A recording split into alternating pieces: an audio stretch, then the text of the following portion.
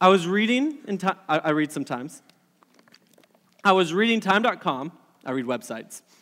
And did you know Memorial Day weekend used to be just May 30th? Who here knew that? Who here remembers that? Anyone remember that? Art remembers. It used to be its own day, just one day, May 30th.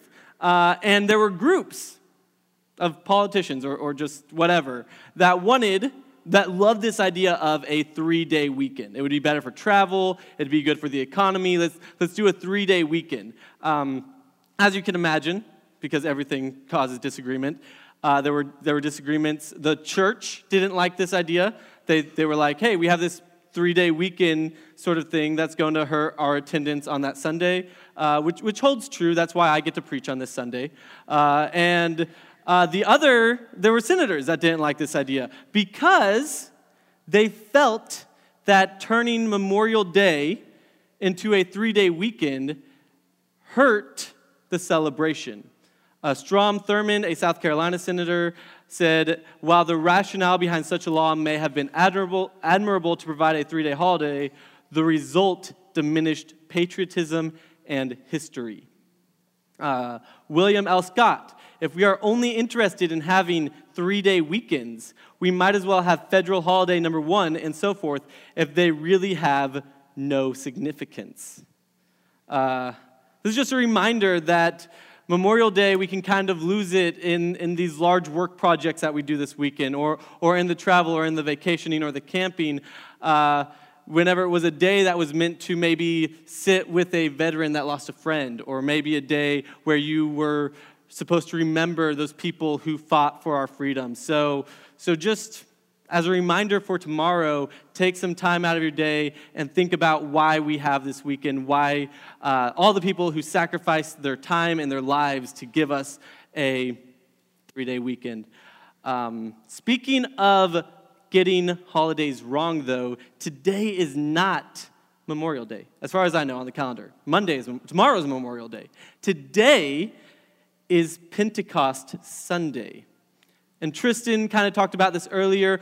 What exactly is Pentecost, right? And we're gonna get into all of that. But before we get to Acts 2 and Pentecost, I want to go back to John 14 and John 16. This is where Jesus he's about to go and die on the cross. But Jesus is telling his disciples about a promised helper. So John 14, starting in verse 15. If you love me, you will keep my commandments, and I will ask the Father, and he will give you another helper to be with you forever. Even the Spirit of truth, whom the world cannot receive because it neither sees him nor knows him. You know him, for he dwells with you and will be in you. I will not leave you as orphans. I will come to you. Yet a little while, and the world will see me no more, but you will see me because I live, you also will live.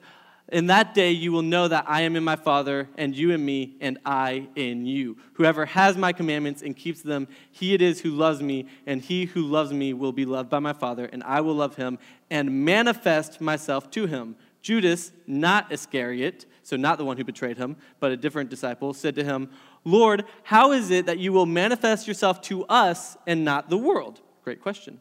Jesus answered him, if anyone loves me, he will keep my word, and my Father will love him, and he will come to me and make our home with him.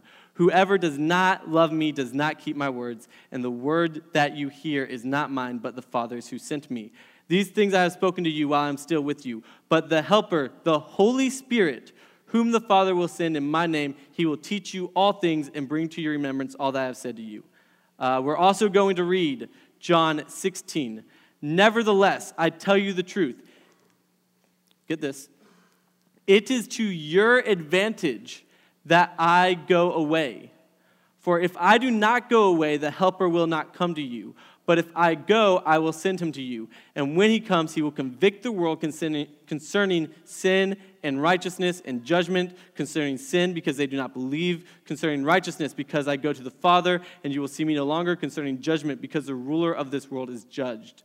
I still have many things to say to you, but you cannot bear them now. When the Spirit of truth comes, he will guide you into all truth, for he will not speak on his own authority, but whatever he hears, he will speak, and he will declare to you the things that are to come. He will glorify me, for he will take what is mine and declare it to you. All that the Father has is mine. Therefore I said that he will take what is mine and declare it to you. Once again, Jesus is saying all this before he dies. Just a little bit of speculation here by me. I wonder if Jesus is telling the disciples they'll receive the Holy Spirit when he's gone to kind of comfort them after his death, because that's not when they receive the Holy Spirit. He's gone for 3 days and they don't receive the Holy Spirit. I wonder if Jesus is telling them this now to kind of show them, hey, I'm not gone. When I'm gone, you're going to receive the Holy Spirit. Anyway, but verse 7, all this is Jesus promising the Holy Spirit. Verse 7 is what really sticks out to me. This is Jesus speaking, it is to your advantage if I go away. It is for your good if I go away. One of my greatest desires is if I could have a time machine or if I had a genie and could make a wish, I would switch places with a disciple, probably Bartholomew, because he doesn't do much. I wouldn't mess too much up on the timeline. I would switch places with Bartholomew, and I would walk with Jesus. I think that would be incredible. I think that would be the greatest experience to ever live, is to walk with Jesus, see the things that he did, learn directly from him, get to ask him questions. I think that would be great. That being said, Jesus says to his disciples, it is better that he go. It is to your advantage that he go. Why? So that they're not walking with him sometimes and talking with him sometimes, but so that Jesus can live inside of them through the Holy Spirit. Once again, I think there would be endless benefits to walking physically with Christ, but Christ's design for us is for us to have the Holy Spirit, which Jesus says is to our advantage. So following this, once again, Jesus dies, he rises again, and now we're in Acts 1. We're making our way slowly to Acts 2.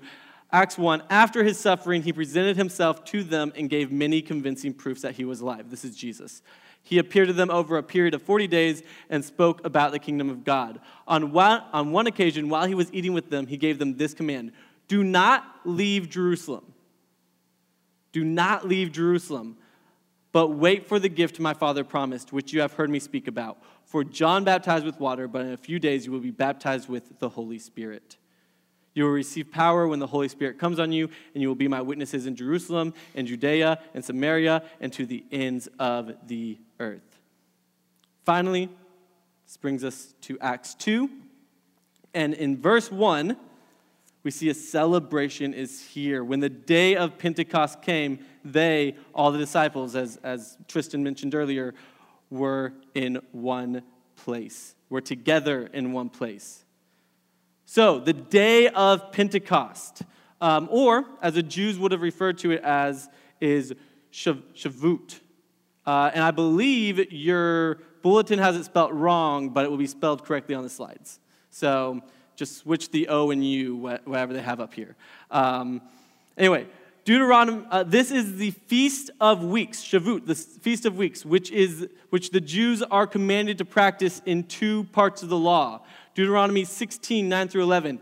Count off 7 weeks from the time you begin to put the sickle to the standing grain.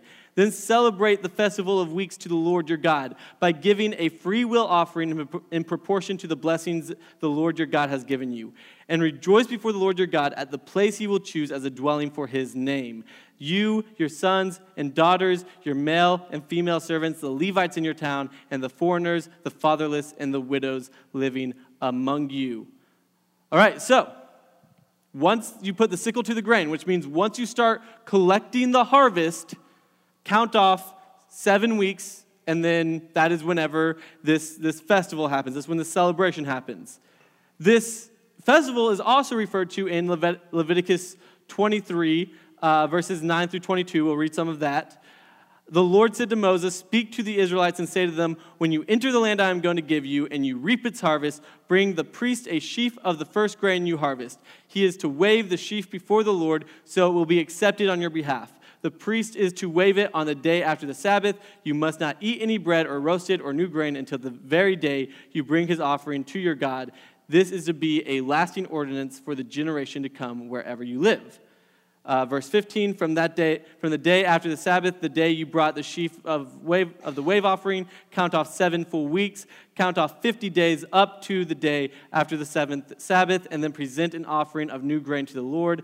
Verse 21, on the same day you are to proclaim a sacred assembly and do no regular work. This is to be a lasting ordinance for the generation to come wherever you live. When you reap the harvest of your land, do not reap to the very edges of your field or gather the gleanings of the harvest. Leave them for the poor and for the foreigner residing among you. I am the Lord your God. A few things to note here. First of all, if you read either of these passages just by themselves, which would be a weird thing to do in your own study time, to just read a passage of the Bible just by itself. Do we do that with regular books, just like read small quotes? No, like read the whole book, read the whole thing. Anyway, if you read either of these passages in context with the whole book, you will see that in both of them, the command comes right after the time that they're supposed to celebrate Passover. And so while the command kind of has a vague time to start whenever you start harvesting, which they can decide when they start harvesting, the Jews always would celebrate this, would start the 50-day process, the 7 weeks, the day after Passover. All right? Also, it's hard to figure out what they're celebrating. I'll say it. It's hard to figure out what they're celebrating in this passage. Are they celebrating the harvest? Are they celebrating the grain? Are they celebrating just gathering together? Well, according to Exodus 19:1, they kind of figured this out. 50 days after Passover, the first Passover, whenever they killed the lamb and the blood of the lamb saved them from the wrath of the angel of death, 50 days after they left Egypt is when the Jews received the law from Mount Sinai. It was 50 days.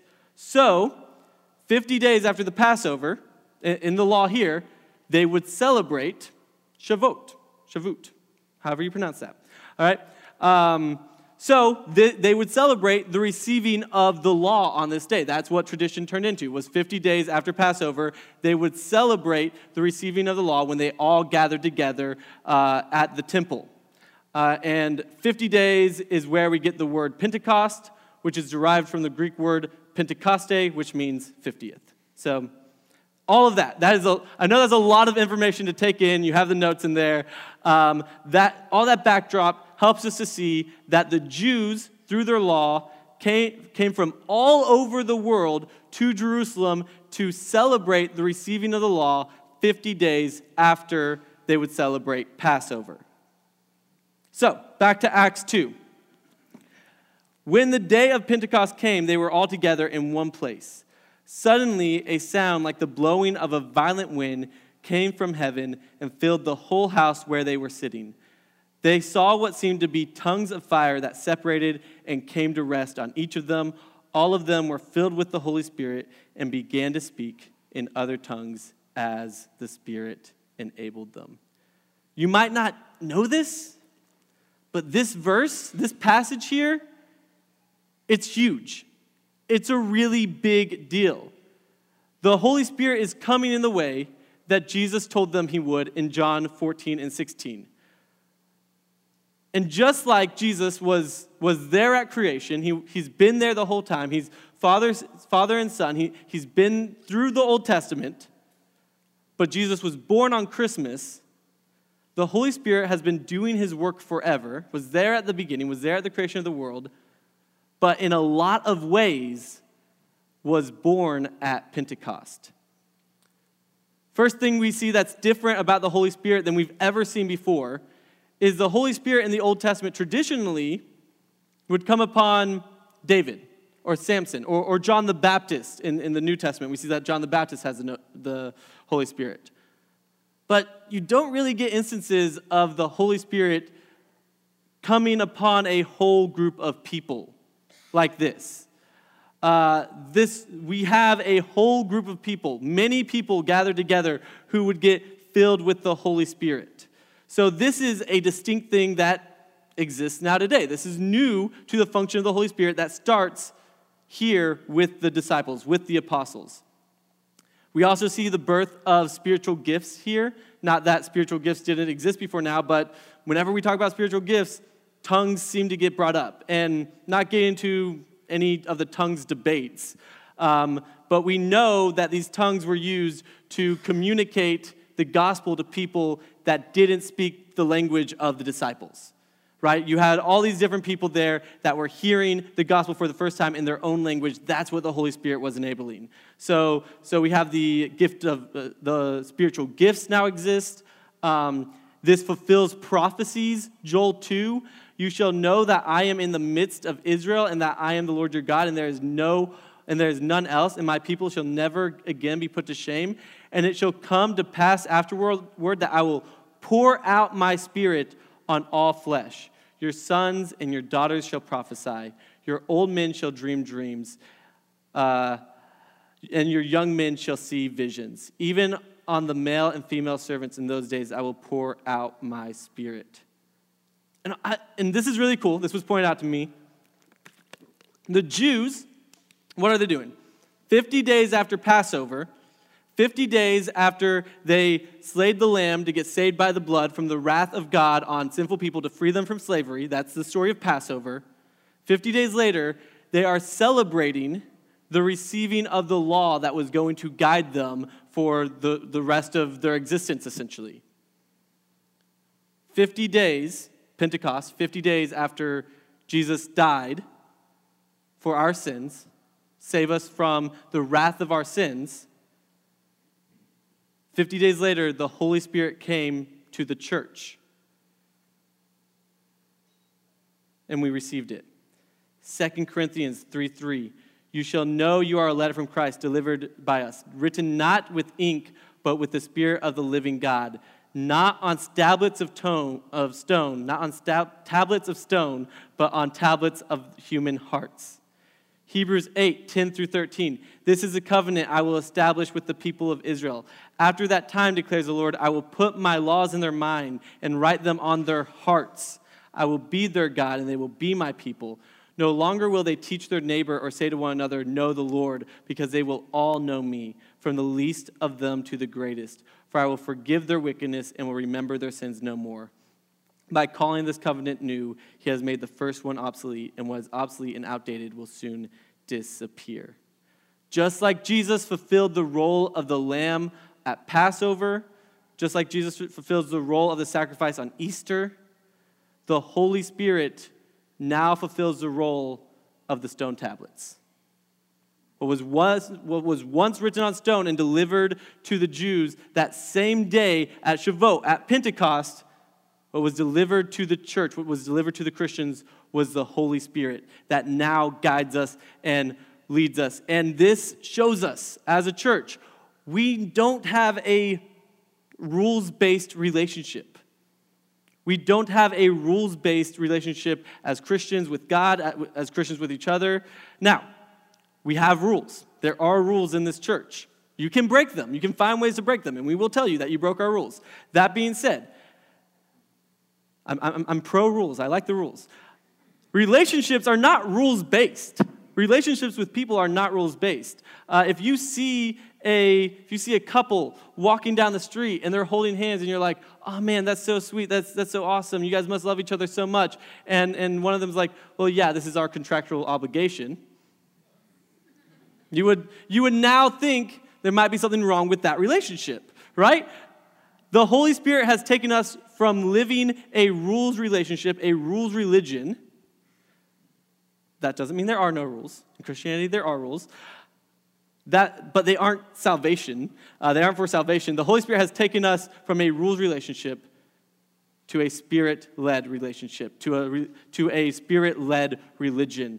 The Holy Spirit has now been written on the hearts of those who have accepted him and now leads us and guides us. Let me put it this way. If you live by the rules, you're going to break the rules and disregard the Holy Spirit. If you're living by the Holy Spirit, then you'll keep the rules just fine. We see a biblical contrast between a rules life and a spirit life in Galatians 5:19-25. the acts of the flesh are obvious, right? So these are all bad things. Sexual immorality, impurity and debauchery, idolatry and witchcraft, hatred, discord, jealousy, fits of rage, selfish ambition, dissensions, factions, envy, drunkenness, orgies, and the like. I warn you, as I did before, that those who live like this will not inherit the kingdom of heaven. So, Paul lays out all these bad things, right? And so, you would expect a list of rules to help us deal with the bad things, right? Like, okay, what's one of them on here? Drunkenness is bad, so Paul, just say, don't put alcohol in your house. Or what are some of the other things in here? Like selfish ambition. So Paul, tell us what rules to have. Like, don't be ambitious. Don't ever be ambitious, I guess. That's not what Paul writes. In verses 22 through 25, instead of giving us the rules, he shows us what living by the Spirit looks like. The fruit of the Spirit is love, joy, peace, patience, kindness, goodness, faithfulness, gentleness, and self-control. Against such things there is no law. Those who belong to Christ Jesus have crucified the flesh with its passions and desires. Since we live by the Spirit, not by the rules, but by the Spirit, let us keep in step with the Spirit. Do you have a faith that is led by the rules or led by the Spirit? It's a good question to ask yourself. Is your faith led by the rules or led by the Spirit? The rules tell you to make disciples. It's a good rule. The Spirit is going to lead you to people who need to be discipled. The rules tell you to go to church. The Spirit is going to take you to a church in Haiti. The rules tell you not to love money. The Spirit is going to make you rich with community, purpose, freedom from sin, and a life of following Christ. We as Christians, we live by the Spirit. But the Spirit coming upon the apostles, that's not the end of the story. That's not the only reason we celebrate. Two big things happen this day. So we meet the Holy Spirit here on earth as we now know him, right? He's manifesting himself in the way that Jesus promised. The second thing, I'm just going to read Acts 2. It's a lot. Get ready. Get your Bibles out. 5 through 36.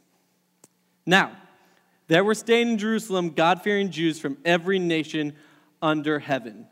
When they heard this sound, a crowd came together in bewilderness because each one heard their own language being spoken. Remember, the tongues of fire that fell upon the disciples, it was allowing them to speak tongues that the people around them could understand so they could hear the gospel.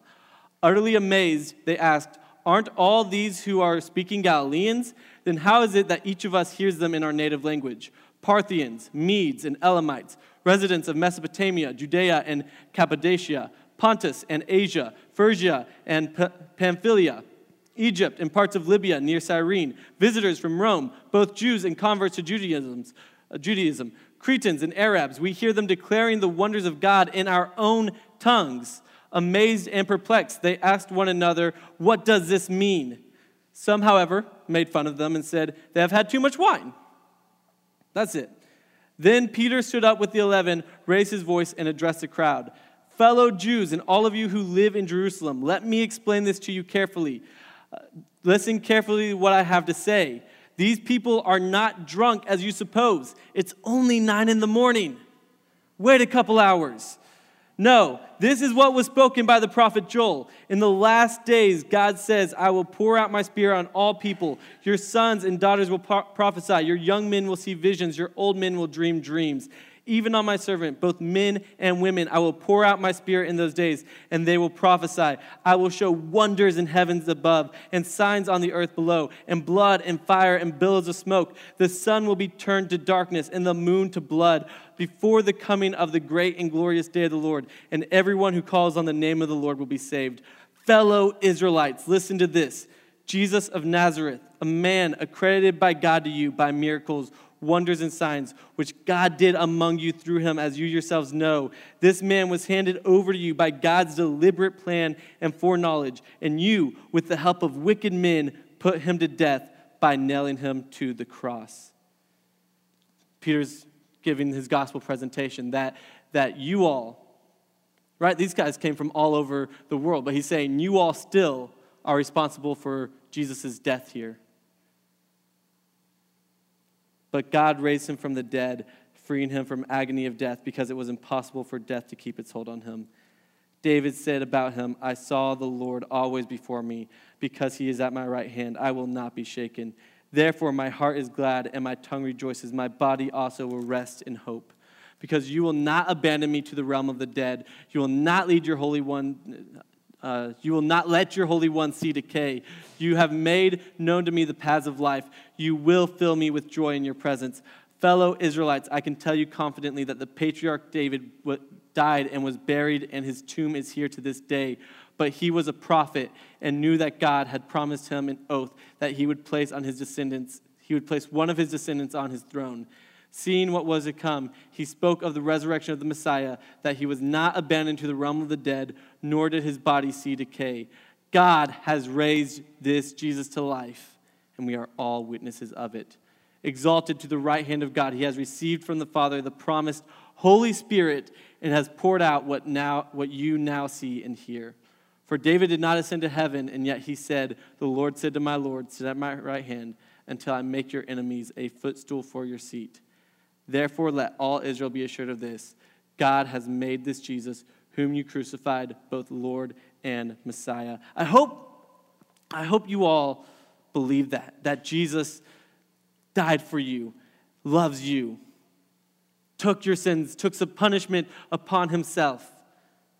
And he is Lord and he is Messiah. I hope you know that. I hope if someone brought you here or if you're questioning anything about your faith, that you will talk to someone and build that relationship with Jesus and get to know him in a way that you've never known him before. And Peter's gospel presentation here is huge. Look at this, verses 37 through 41.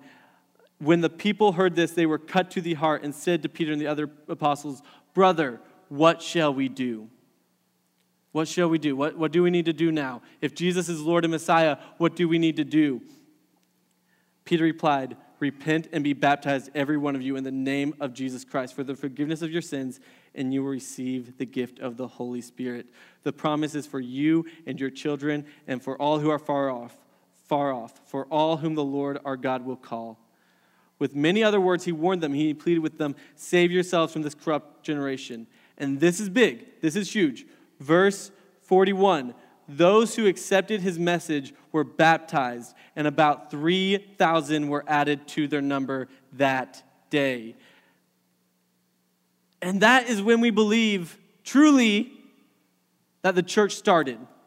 Right there, when the 3,000 were added. That, it might have been a little bit before that. It might have been in that room with the disciples. But truly, this is when the church age started. When 3,000 Jews went, this Jesus guy sounds better.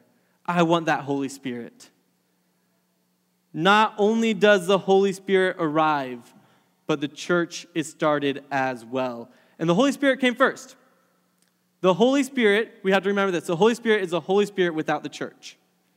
If a building and its people don't have the Holy Spirit, then we have no need to call that people a church, right? You're not a church if you don't have the Holy Spirit. The Holy Spirit, it doesn't need the church to be able to be God, to be the Holy Spirit.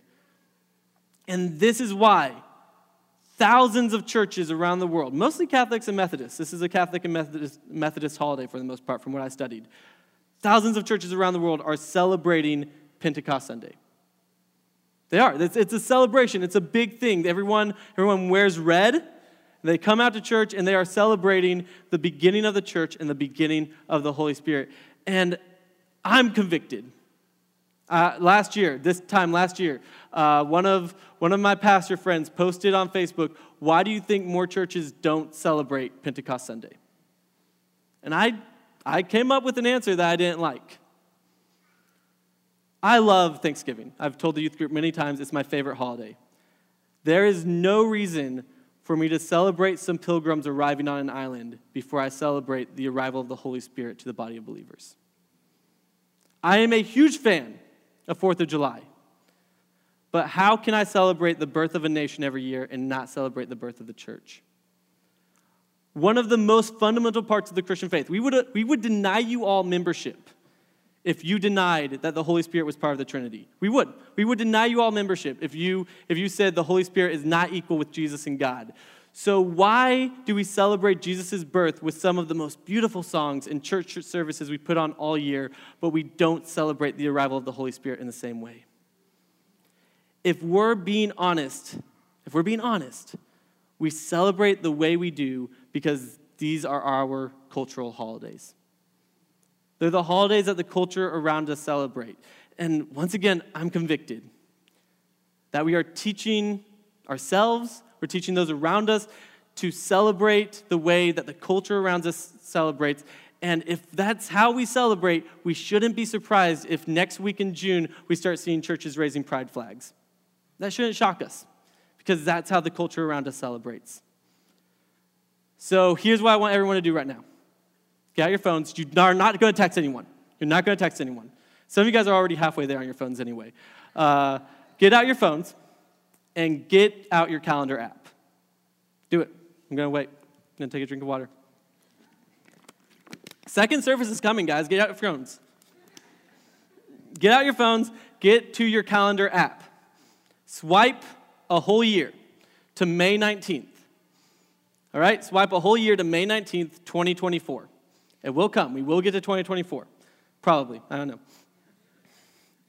Type into May 19th, Pentecost Sunday, 2024.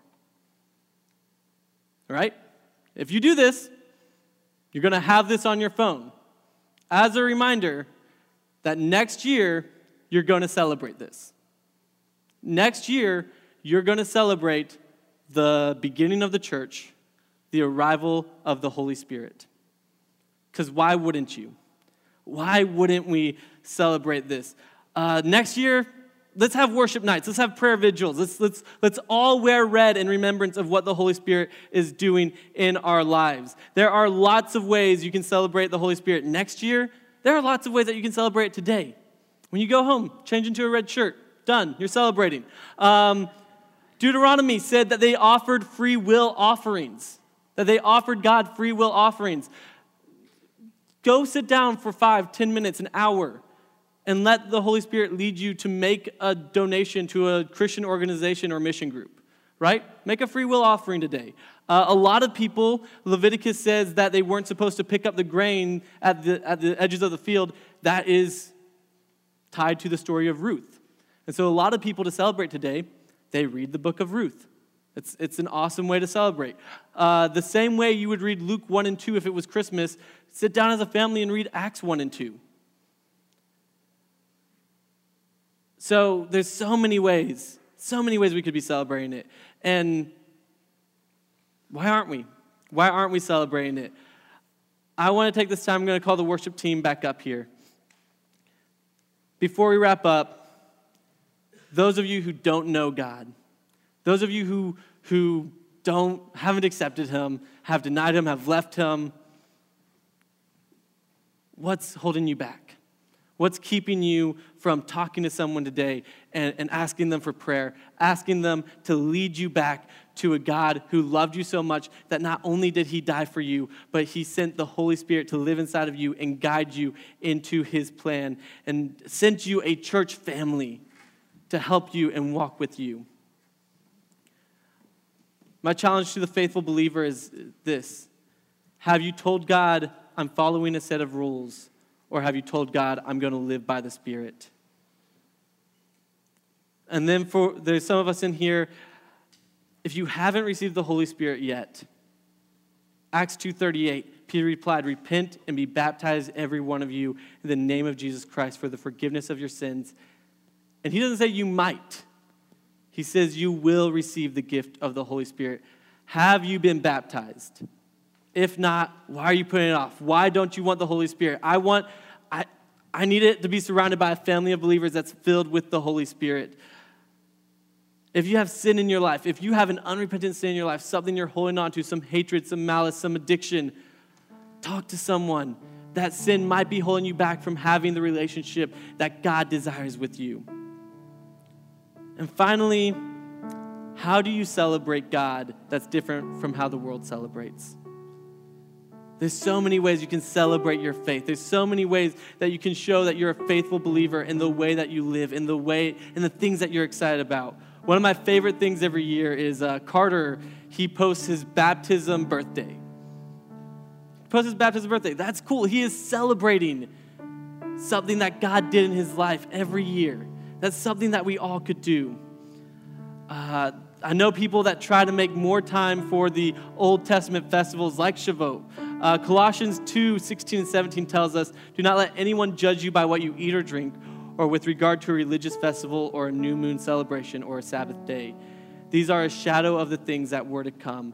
The reality, however, is found in Christ. We saw today how Pentecost points to Christ. The Old Testament and all its festivals, all of its traditions, they're pointing us to Christ. There's so many ways we can celebrate Christ and celebrate who he is and what he's done for us. So how are we celebrating that is different from the world? We're going to end with the doxology. If you don't know the doxology, you probably do know the doxology. It's a song that brings us all into remembrance that it's not just the Father. It's not just the Son, Jesus. It's not just the Holy Ghost. Our God is Trinity. Father, Son, and Holy Ghost. We praise them as one, and we praise them above all. Let's pray, and then let's sing together.